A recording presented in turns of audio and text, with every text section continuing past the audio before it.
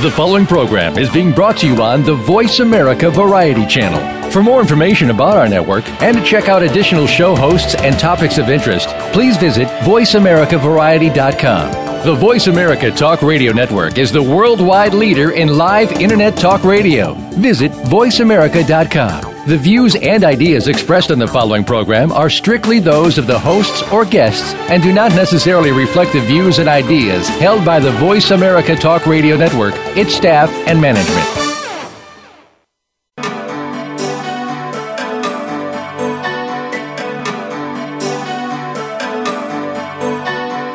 Welcome to Dr. Carole's Couch with your host, Dr. Carole Lieberman. All comments, views, and opinions are solely those of Dr. Lieberman, her guests, and callers.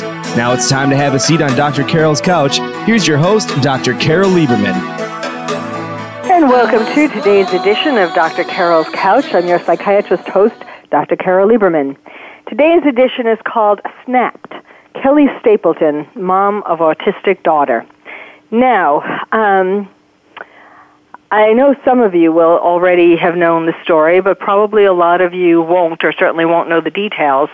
This is the story of a Michigan mom who had an autistic daughter. She is 15 now. She also has two other children, and her in no way will some of you are going to be feeling that this is, what's going to be said here you don't agree with, or certainly it's controversial.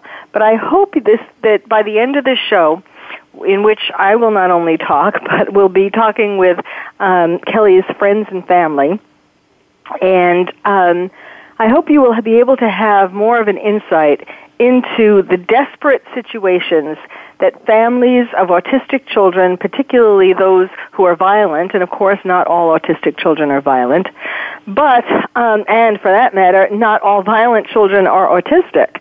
But there is an epidemic going on in America where there are families struggling to live with violent children. And there is precious little help for them out there. Depending upon the state you live in, there might be more help than in other states or different kinds of help. But certainly in the state that Kelli lived in, Michigan, there was precious little. Her daughter, Izzy, was diagnosed with autism when she was 2 years old, and had at that time, and Kelli devoted her life to trying to make her as fulfill as much of her potential as she could. She actually was trying to cure her autism and took her all over the state and read all kinds of books and did whatever she could to try to fix all the different behavioral problems that Izzy was having. And when Izzy was a little girl and she would have temper tantrums, they weren't very difficult to control.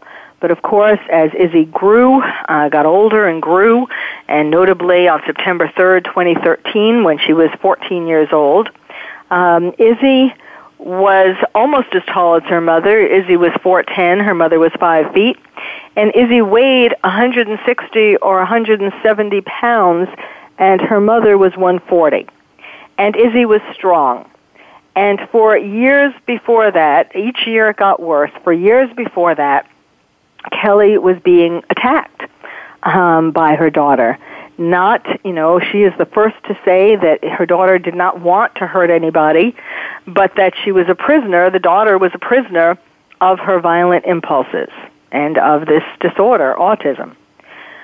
Kelli tried getting help from all over. You'll hear more from her friends and family about that, but suffices to say for right now that she spent her life. She spent from age 2 to age 14, Izzy being those ages, trying to get help for her in every which way, from the government, from medical professionals, and so on. And finally, by September 3rd, 2013, Kelli had run out of options. Her daughter had finally been allowed to be in a rehab center, the one rehab center in Michigan for children who are autistic. And because of various factors coming together, notably the insurance company not wanting to pay for more therapy, and Kelli hoping that her daughter would be able to start school that September. In fact, that very day, September 3rd, 2013, is when Izzy was supposed to start school. Instead, Kelli, at the end of her rope, and what I, as the defense psychiatrist, of course you all know that I'm a forensic psychiatrist, that's one of my hats, and an expert witness, and I was the defense psychiatrist for Kelli Stapleton. And what I diagnosed her as having, the mental illness that I diagnosed her as having, I described as having made her legally insane at the time of this incident, September 3rd. And what she did was take Izzy into the woods near their Michigan home, tell her that they were going to make s'mores, which they did, and then Kelli put the grills from the s'mores, from the cooking the s'mores, with the briquettes, not open flames, into their van. And she and Izzy laid down in the back seat with watching their iPad and singing and praying and having her rosary and so on. And her plan was to take Izzy to heaven, that no one on earth had been able to cure Izzy of autism or make her better or relieve her of this violence, these violent outbursts. So she was hoping that God or Jesus could do that. Now, before you cynically think that this is just some, story that Kelli dreamed up as an excuse, in fact, she was a really religious woman. She had begun being involved in Christianity in a serious way, starting when she was a young girl. She said evening prayers with her children. She really believed in intervention, in people who died being able to help the people who were living, and of course God and Jesus being able to help Izzy. So they were found in the van before either of them died, and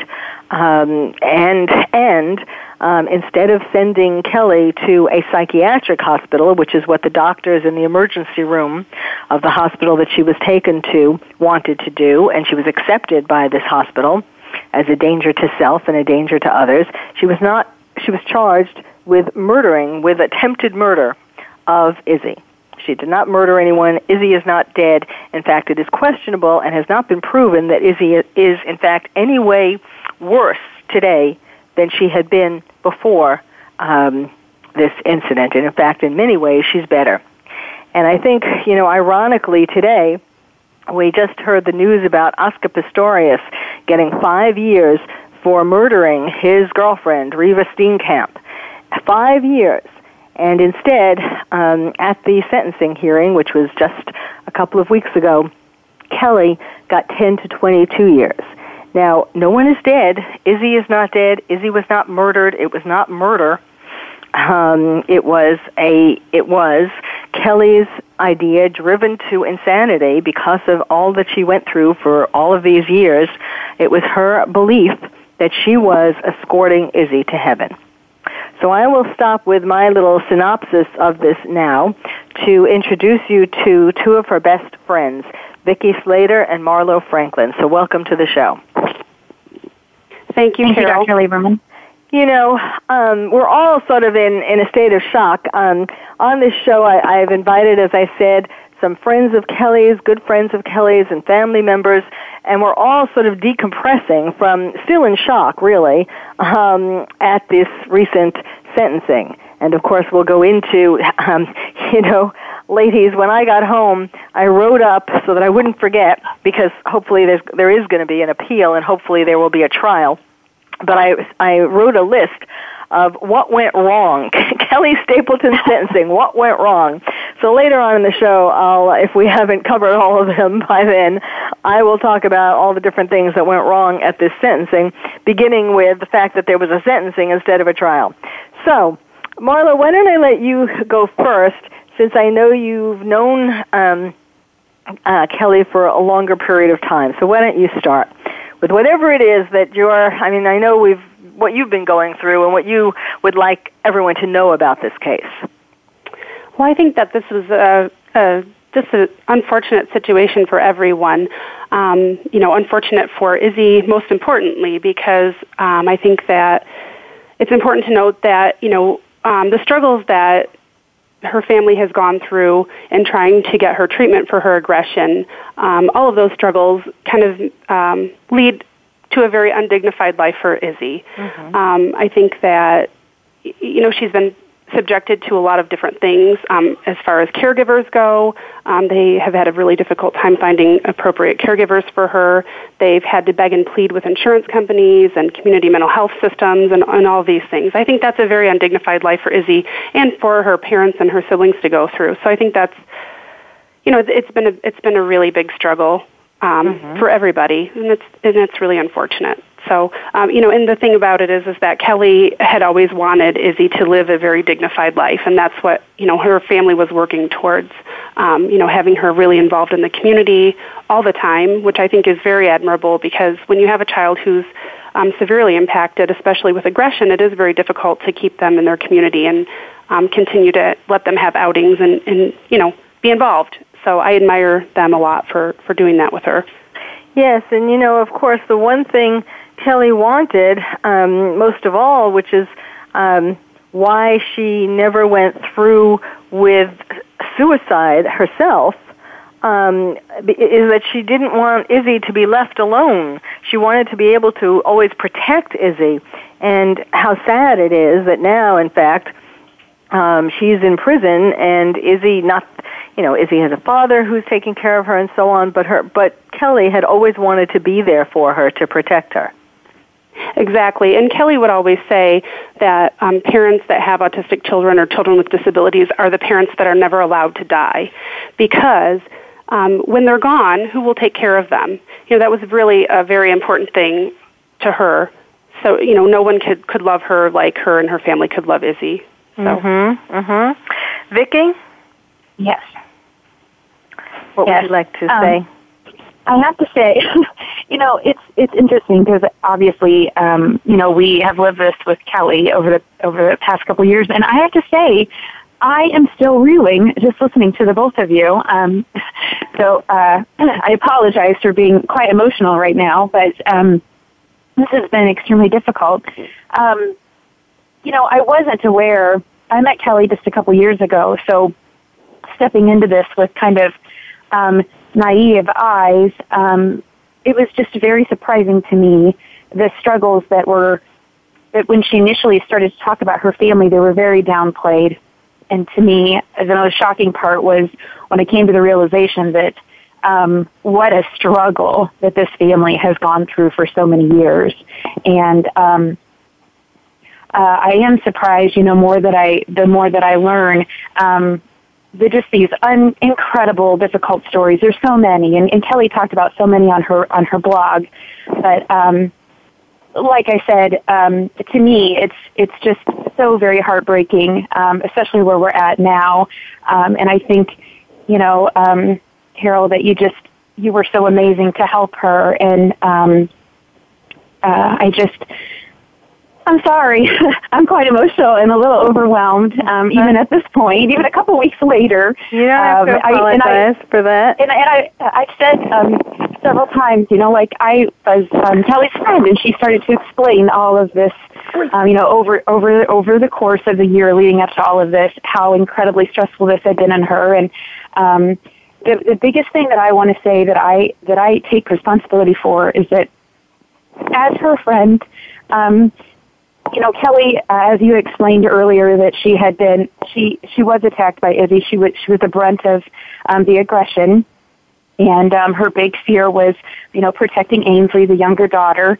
And Kelli had been knocked unconscious, and the second time that she had been knocked unconscious, I had noticed that she had difficulty finishing sentences and having clear thoughts, and she would repeat herself.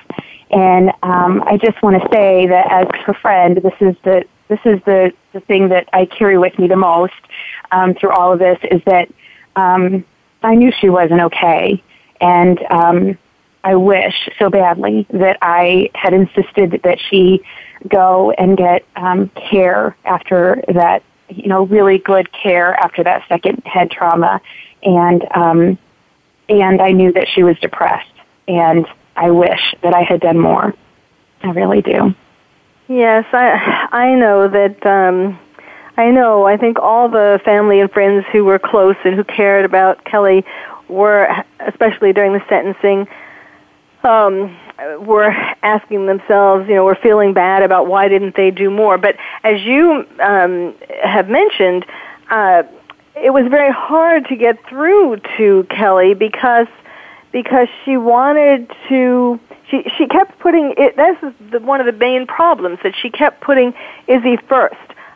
She kept saying that when Izzy gets help, whenever people would tell Kelli to get help, Kelli would say, Izzy's the one who needs help. When Izzy gets help, when that's taken care of, then we'll see about me. But she always put Izzy first.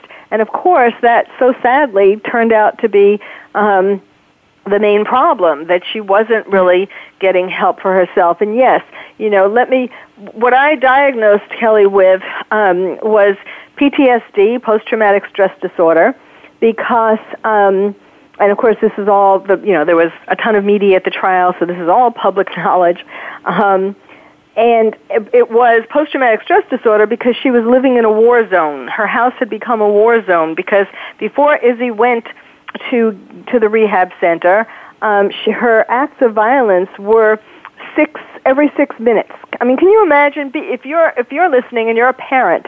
Imagine if the child that you love and who you've tried to do over and above to take care of them was hitting you, attacking you, sometimes knocking you unconscious, and these kinds of attacks, not all of them being unconscious, but to that point, but every 6 minutes, if you had to deal with an aggressive child, I mean, that is just soul-destroying. And then also Kelli has a mood disorder, and she has traumatic brain injuries, which are the aftermath of all of Izzy's assaults. And so all of these things together made it very difficult for her to think straight. I mean, all of these things combined to make her legally insane at the time of this incident. Well, we need to take a break. We're going to be talking to some more people who were close to Kelli and who also are reeling. I'm reeling too still from the sentencing. And so when we come back, we will talk to some additional people and hear other aspects of this sad story. You're listening to Dr. Carole's Couch, and I'm your psychiatrist host, Dr. Carole Lieberman.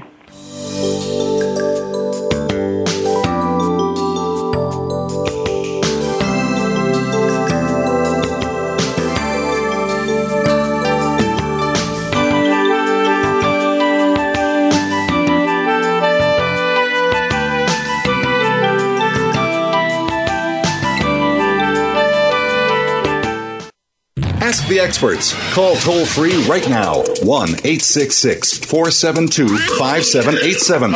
And ask our All-Star team to answer your question. That's 1-866-472-5787.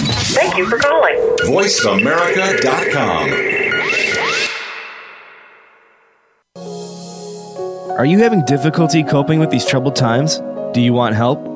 Then contact Dr. Carole Lieberman today at www.drcarole.com. Dr. Carole is a certified psychiatrist who not only has won an Emmy, but is a regular on top television shows like Oprah Winfrey and Larry King. She's here to help you through books, CDs, and helplines. Having trouble relaxing? Check out her relaxation CD. Has the fear of terrorism crippled your life? Call the Terrorism Hotline. And if you're having trouble with relationships, check out her book, Bad Boys. Dr. Carole wants to help you today, so contact her at www.drcarole.com or for immediate help at 1-900-860-COPE. Get help making sense of these troubled times. www.drcarole.com. Stimulating talk. It gets those synapses in the brain firing really fast. All the time. The #1 Internet talk station where your opinion counts. VoiceAmerica.com. Welcome back to Dr. Carole's Couch. If you have a question or comment for Dr. Carole, dial toll-free at 1-866-472-5787. 5788. Now back to the show. Here's Dr. Carole Lieberman. And welcome back to Dr. Carol's Couch. I'm your psychiatrist host, Dr. Carole Lieberman, here today with the friends and family of Kelli Stapleton. We're talking about Snapped. Kelli Stapleton, who has just a week or so ago been sentenced to 10 to 22 years. She was originally charged with attempted murder of her autistic daughter. She was convinced to plead to child abuse first degree, and she recently was given not a trial but a sentencing. And we'll talk about all the different mistakes that were made in the legal wranglings of her case and how we got to this sad state. But right now, we have heard from Vicki Slater and Marlo Franklin, her two best friends, and now we're going to be hearing from Sandy Johnson, her stepmother, and Jackie Burns, her stepsister. So Sandy, why don't you start? Just give us your reactions to, I guess you knew Kelli starting when she was a little girl and 7 years old, right? Yes, she was closer to 5. Okay. And here we, all these years later, she's 46 now. Little could you have ever imagined that this cute little, sweet little girl would be sentenced to 10 to 22 years for first-degree child abuse. So tell how you're feeling. Oh, well, I feel this is the worst case of injustice I've ever seen in my life. I no longer have much faith in our justice system. Mm-hmm. Why would you punish someone who's ill? Yes. Kelli is not the kind of person to have ever done anything like this. The fact that she made the decision she did just goes to prove just how unstable and in need of help that she was. Yeah. If she had a growth on the side of her head and did something, they wouldn't punish her, they would treat her. Mm-hmm. But our system doesn't see it that way.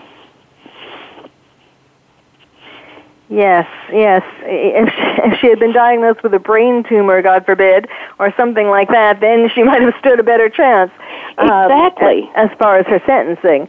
But, yes, it is very, people, well, what did you think about the feeling or the things that were outside of the courtroom that might have been impacting the decision of the judge? Well, I think, number one, that she should never have been tried in that community, mm-hmm. or, even though she wasn't tried or sentenced. I think the influence in a small community like that had a bearing on some of the decisions that were made by the court officials and the people doing the investigation. Mm-hmm. And she was the outsider. Also, she spent years being the outsider and trying to do the right thing by her. Kelli loves children. Kelli loves all children. And she would never, in her right mind, harm a child. Yes. And I guess so. We should mention that she was, before this happened, she ran a dance studio in the town, and all the little girls who were there loved her. She taught them dance, and Vicki now has taken that over. And so yes, I know. That was one of the things that I think I probably underestimated the influence, or didn't want to believe actually that there would be that much influence by her husband's influential family in that town. And I always, of course, I kick myself for things that I didn't get to say. But at the time, because it was a sentencing and not a trial, I mean, that's the biggest frustration for me. And as the judge said at the end in the sentencing, that had there been a trial, it is more than likely that at least one juror would have understood and believed the psychiatric testimony that I provided, that she was legally insane, and would have acquitted her, wouldn't have gone along with finding her guilty. And so as one of the problems of having a sentencing hearing and not a trial is that, of course, it's just left up to one judge. And also, we each had so little time to say what we wanted. And one of the things that I had wanted to say, I kind of decided I wouldn't say anything against what her mother-in-law and sister-in-law had said, because I didn't think the judge was going to count that very much. But I guess I underestimated that, because being told that some of the things that they said about her, which had to do not with this incident regarding Izzy, right, but had to do with the fact that they never liked her to begin with. Like you mentioned, she was an outsider, and they didn't think of her as being good enough for their son, because I don't think they would have thought any woman was good enough, but especially an outsider and someone like Kelli who, wasn't like them in a lot of ways. But it was for those some of those ways that made her so lovable and made their son and brother fall in love with her. But, okay, Jackie, what would you like to say? I agree with my mom. I was very surprised by the direction that the judicial system took with us. I fear that by this judge, I don't think he ever looked at Kelli's mental illness, and by that I mean because when he did sentence her, he didn't sentence her to any kind of mental illness treatment. Yes. Which means if she chooses not to have it, she shouldn't have it. Yes, that's a good point. Yes, that's true. I don't think it should have ever been done in that venue. When the first person in Grand Rapids wrote the paper that she thought she should be institutionalized, and Benzie County came up and took her before the papers could be filed, I think was just right there was the first step of what went wrong. Yeah, and I think that was deliberate. Yeah. Yeah. Carole, I think one thing to point out too is that you said that you felt like the court had a lot of support from the community to make sure that Kelli had a pretty lengthy sentence. And another thing that I think is important to point out is that, through all of this, autism is such a pervasive, vague disorder. You have so many kids and people on the spectrum that are really high-functioning, people who can hold jobs and do all of these things. But then you have another population of people and children that can never be independent and really always depend on other people. And that's really hard for people to sometimes understand. Yes. The one thing that was really disappointing to me was that we never had an organization or a group of, we had a group of people, but not really a structured group of people that were ever able to come out and support Kelli.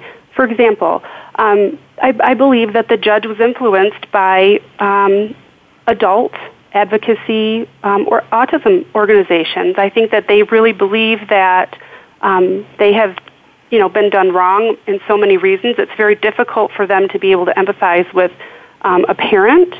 And so I think that they had a lot of, I don't know if they had a lot of influence, but I know that they did have some influence. And they were really yelling and screaming that, Izzy's life is just as important as a non-disabled child. I don't think that anybody ever disputed that, but I also think the judge, I almost feel like he made an example of her, and I don't like that at all, because, you know what, Kelli is a battered woman.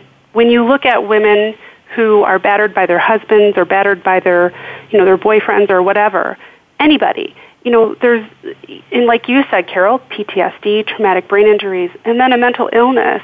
And I can't even imagine, what it would be like to be abused by your child, the person that you're supposed to be taking care of, and you're supposed to love forever and raise forever, and the person that you cannot reason with, that's a really difficult thing. I don't think the judge made a very good decision at all in this case. I think that he was very rash, and I don't think that he fully understood who was speaking from the other side, meaning these adult autism organizations. Yes, yes. Anybody can be an organization or a nonprofit organization, but what is it that's meaningful that they do in this world?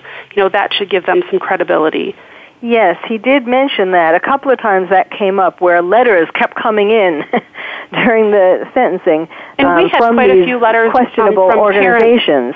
Right, and we had quite a few letters from parents on the other side, and I would say that for just as many of those protesting letters that they had, I would be willing to bet you that we had at least 2 or 3 times as many letters in her favor of parents who understand, parents who are in the same situation, and, you know, parents that are devastated by this. This is a really big deal in social media right now.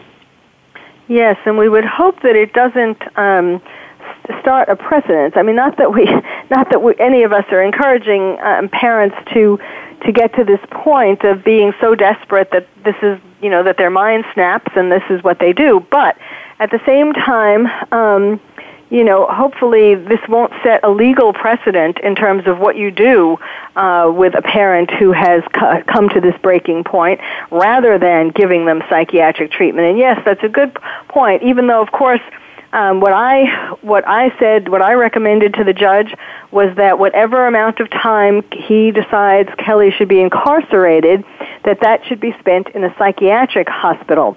Exactly. And that after that, she should be in psychiatric outpatient treatment for some number of times per week, depending upon, you know, 1 to 3 times a week. Plus, she needs medication. And yes, he not only didn't sentence her to a psychiatric hospital for incarceration, so to speak, but he didn't make any rulings about psychiatric treatment. Of course, part of the problem was. He also mentioned not only that the attorneys should have brought her to trial, but he also said that they should have, if she was going to plead guilty to child abuse instead of first-degree murder, or attempted murder, I mean, first-degree child abuse in Michigan apparently carries the same potential sentence as attempted murder, which is life imprisonment. And right. In fact, Kelli could have gotten life in prison. So, I mean, thank goodness for that, at least. Yeah. But, the other part, Carole, too, I think is important is that the judge did not. It was like he couldn't understand. He said at one point, most parents don't take their child, and do this, try to harm their child, and he's right. Most parents do not. A lot of parents can identify with that feeling, that feeling of grief and despair and all of that stuff. But what took Kelli, what I believe, and I think what we would all agree, is what took Kelli to that place of crossing over and making that choice was her mental illness, mm-hmm. and the fact that she was suffering from PTSD and she was suffering from a traumatic brain injury. So that's the difference. And I think people have a really difficult time understanding that. Yes, and so he was saying that her attorneys should have pled, if they were going to plead guilty to first-degree child abuse, it should have been but mentally ill, and they didn't do that. Mm-hmm. No, but even without that, you would think that with everything he heard and everything that he saw with the physical evidence of the trauma to the head, that why didn't he? If he was just, to me, he was just looking at the act of what happened. He did not look at the acts that led up to this. Yes. They all wanted their pound of flesh. And that's how I felt, and I felt that way especially when he did not order her to psychiatric treatment.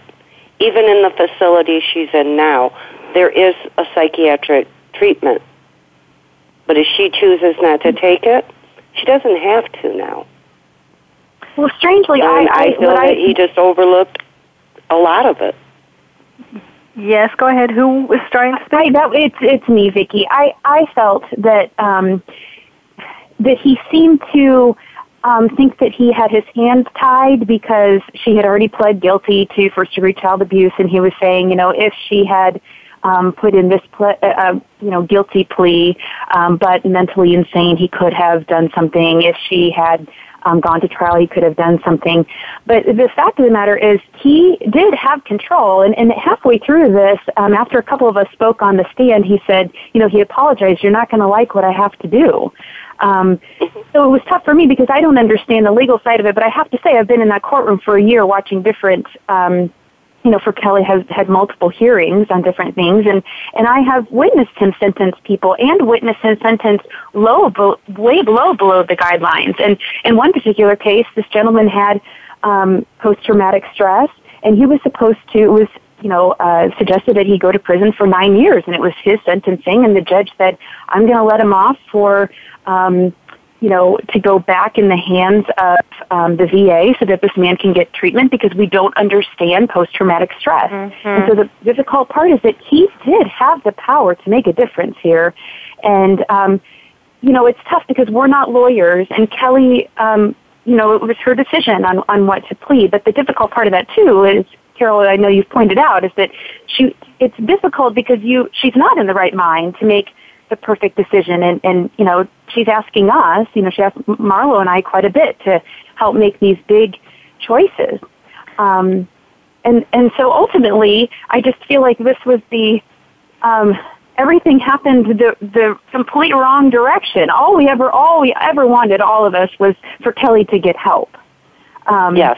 And now we have a very long sentence and there is no help, and it's very frustrating because we all feel like this judge could have done something. Well, he had the discretion. That was the whole point. He did. Dropping it down to the child abuse was it gave him the discretion on sentencing, which he chose not to do.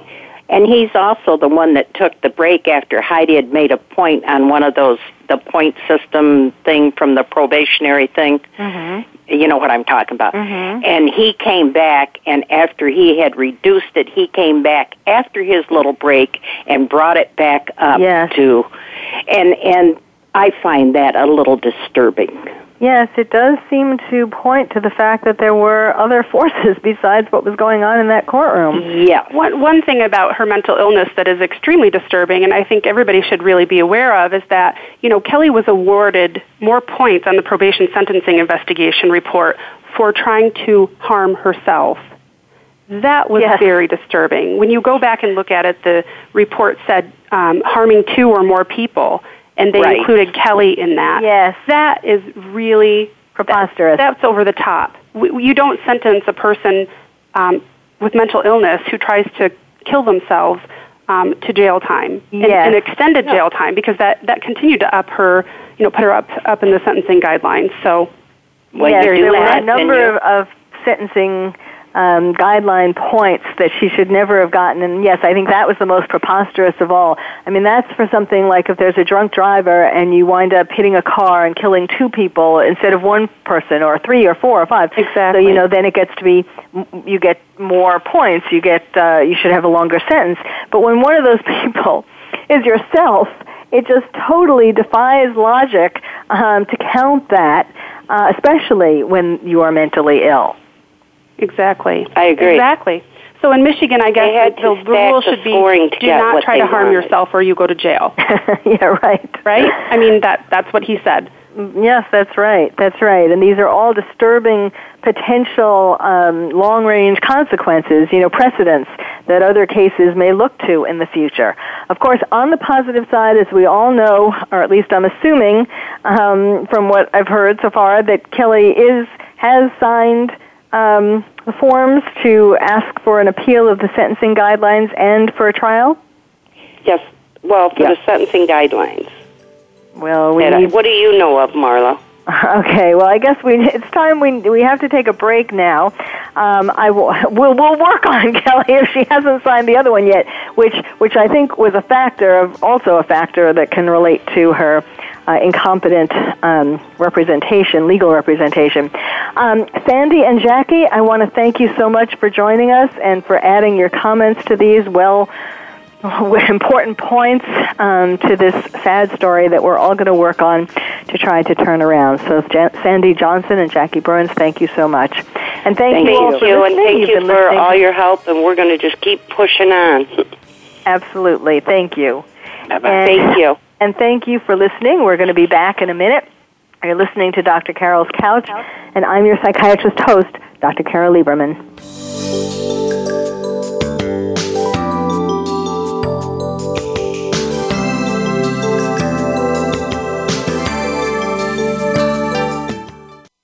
Ask the experts. Call toll-free right now, 1-866-472-5787. And ask our All-Star team to answer your question. That's 1-866-472-5787. Thank you for calling. VoiceAmerica.com. Are you having difficulty coping with these troubled times? Do you want help? Then contact Dr. Carole Lieberman today at www.drcarole.com. Dr. Carole is a certified psychiatrist who not only has won an Emmy, but is a regular on top television shows like Oprah Winfrey and Larry King. She's here to help you through books, CDs, and helplines. Having trouble relaxing? Check out her relaxation CD. Has the fear of terrorism crippled your life? Call the terrorism hotline. And if you're having trouble with relationships, check out her book, Bad Boys. Dr. Carole wants to help you today, so contact her at www.drcarole.com or for immediate help at 1-900-860-COPE. Get help making sense of these troubled times. www.drcarole.com. Streaming live, the leader in Internet Talk Radio, voiceamerica.com. Welcome back to Dr. Carol's Couch. If you have a question or comment for Dr. Carole, dial toll-free at 1-866-472-5788. Now back to the show. Here's Dr. Carole Lieberman. And welcome back to Dr. Carol's Couch. I'm your psychiatrist host, Dr. Carole Lieberman, talking with you today about Snapped, the sad, tragic, actually, story of Kelli Stapleton and her daughter, Izzy. She is an autistic daughter who Kelli has devoted her life trying to help until at one point on September 3rd, 2013, she snapped. I've talked about what her mental illnesses were at the time. We just all are still reeling from a sentencing hearing at the beginning of October in which she was sentenced to 10 to 22 years. And I made the point of Oscar Pistorius only getting 5 years for the murder of his girlfriend, Reeva Steenkamp, whereas Izzy is alive, and it has not been proven that she has any lasting injuries from the incident that occurred on September 3rd. So Lisa Sain is now joining us. She, all of you are amazing. Vicki and Marlo have been, I want to make sure I include this. Vicki and Marlo, I know you blame yourselves, and yes, we all think we're all beating ourselves up, thinking we should have done better in one way or another.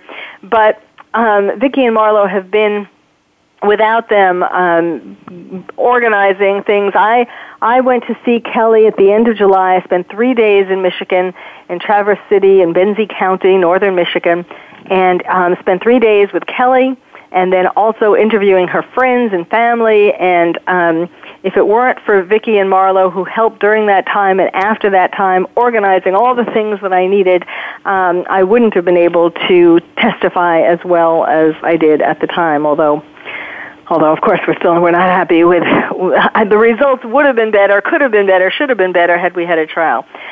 Lisa is testified at the sentencing as well. And on the Dr. Phil show, we all 4 of us were on the Dr. Phil show. I want to say, and I'll tell you how to find it on the internet before the end of the show. But one of the days, or at the time that I was in Michigan meeting with Kelli and all her family and friends, what I kept hearing was how Kelli had wanted to be on a television show, notably Dr. Phil, to get her story out, how hard it is to cope with an autistic child who is as violent as Izzy was and is. So I was able to make that happen, and Vicki and Marlo and Lisa were on the show as well, and Lisa has been incredibly brave to tell her story, her personal story of her experiences with her autistic son. And she testified about that as well at the hearing, and basically throwing herself under the bus to tell people about her story. So I'm going to ask you one more time to, I'd hate to put it, throw yourself under the bus, but to tell your own story. Hi, Dr. Lieberman and everyone listening. I, in a nutshell, was in sort of the same scenario, and I'm a parent to a very violent and aggressive child with severe autism. My son is much bigger than I am. I'm 5'2", and my son was in a treatment facility, which that's making a very long story short because it took such a long time for me to get my son placed into the facility. Before he was able to be placed, I was at my wit's end. I was at the breaking point. I couldn't take the everyday 24/7 turmoil that we talk about as parents of these aggressive, violent, autistic children. And I keep stressing that because, as I don't know, I think Marlo or Vicki said at the beginning of the show, that not every child with autism is violent, you know. So I need to stress that majority of the kids that do have autism aren't like this do not have this type of autism.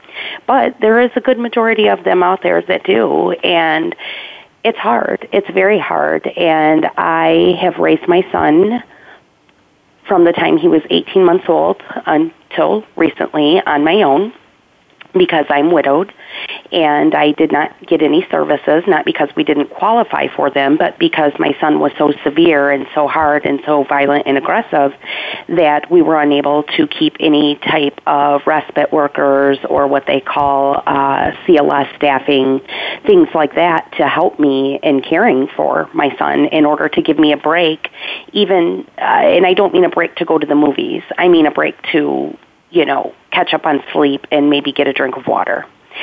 And so after years and years of trying to find staff for us, it wasn't working. Nobody would stay. I had people walk in, meet him for 10 minutes and say, I can't do this. And so I never, ever had one person that was able to stay for more than a week.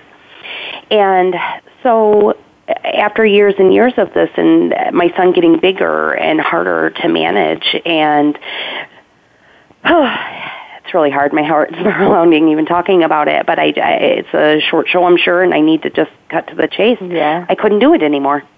I could no longer care for my son emotionally, physically, and I contemplated killing myself and my child in order to end it, because I just didn't want the suffering to go on. I didn't have any hope. And I think when you lose hope, which is what Kelli kind of did, you don't see any other way. Mm-hmm. And?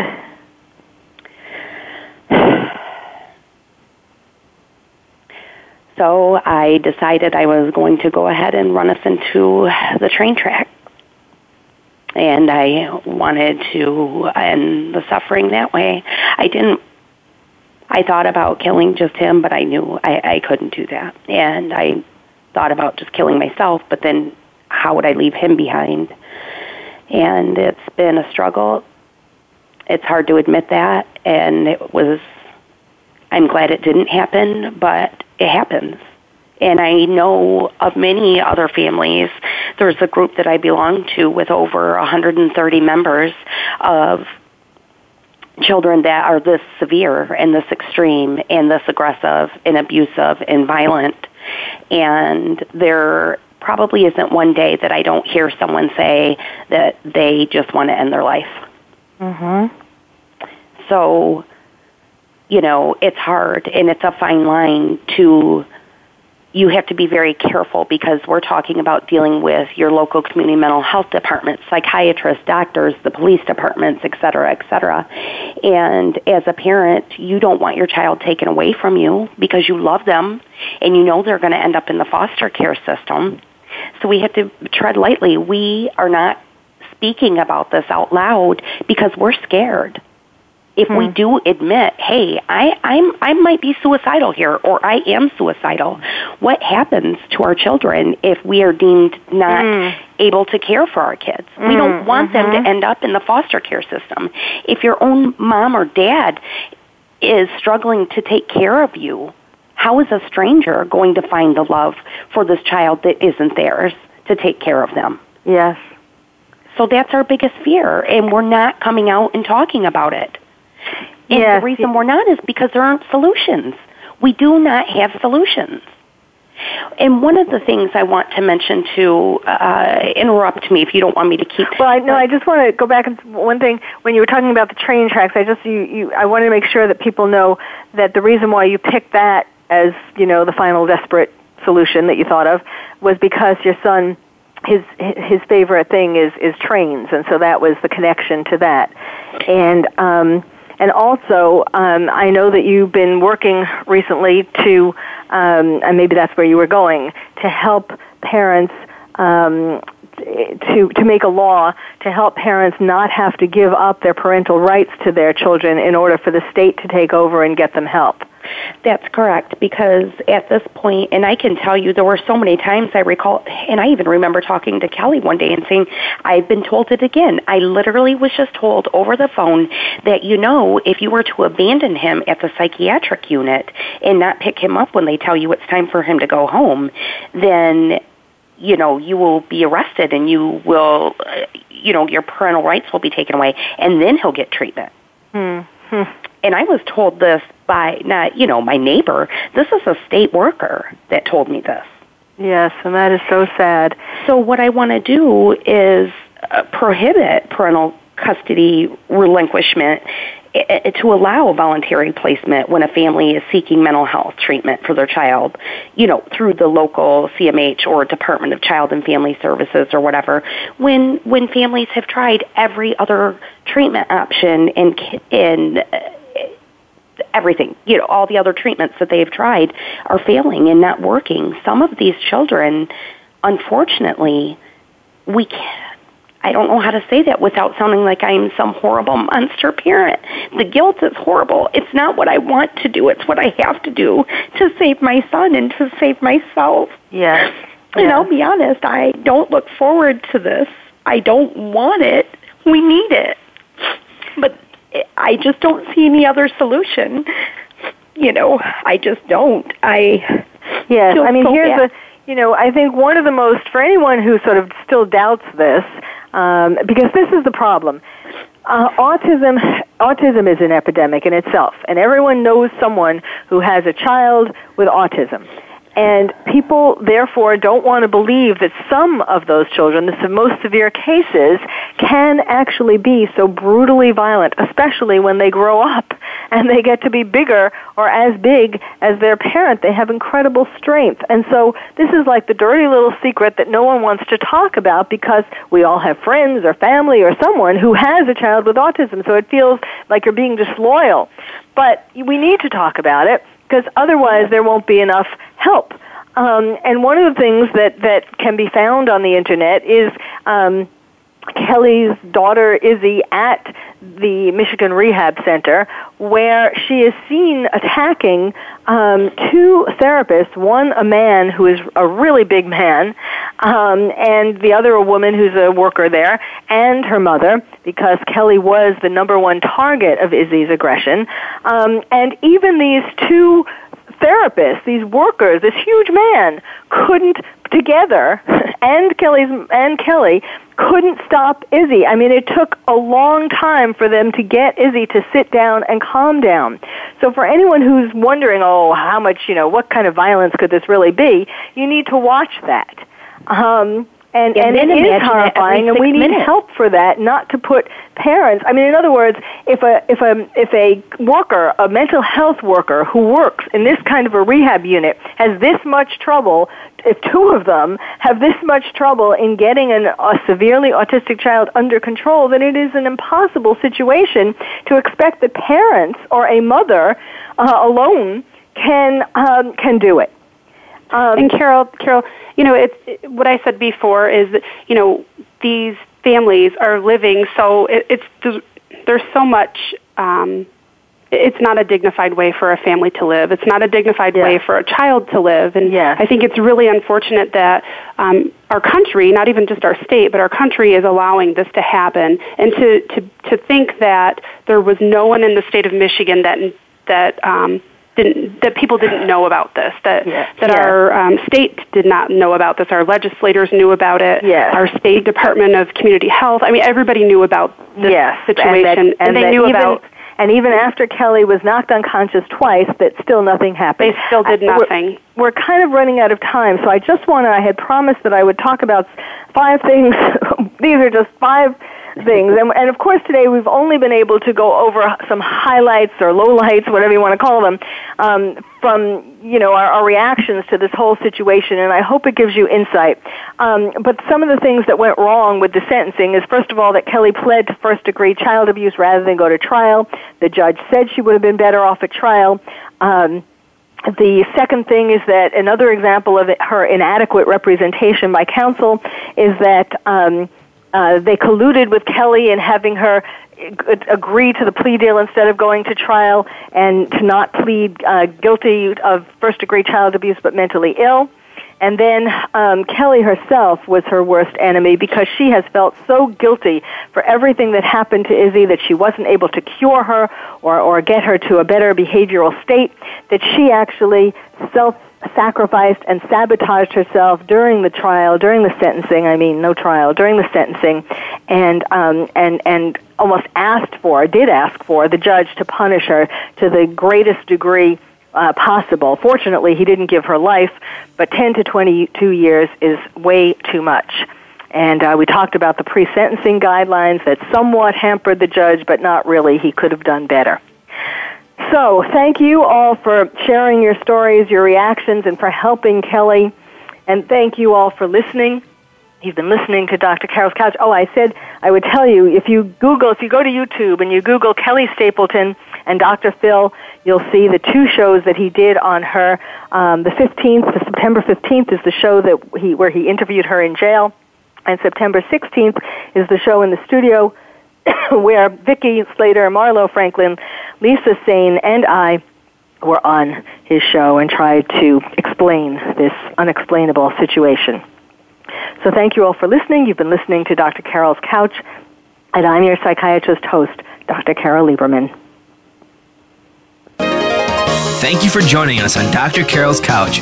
Join us next week at 1 p.m. Pacific Time for another installment of Dr. Carol's Couch. We'll save you a seat. Thanks again for listening to the preceding program, brought to you on the Voice America Variety Channel. For more information about our network and to check out additional show hosts and topics of interest, please visit voiceamericavariety.com. The Voice America Talk Radio Network is the worldwide leader in live Internet talk radio. Visit voiceamerica.com. The views and ideas expressed on the preceding program are strictly those of the hosts or guests and do not necessarily reflect the views and ideas held by Voice America Talk Radio Network, its staff, and management.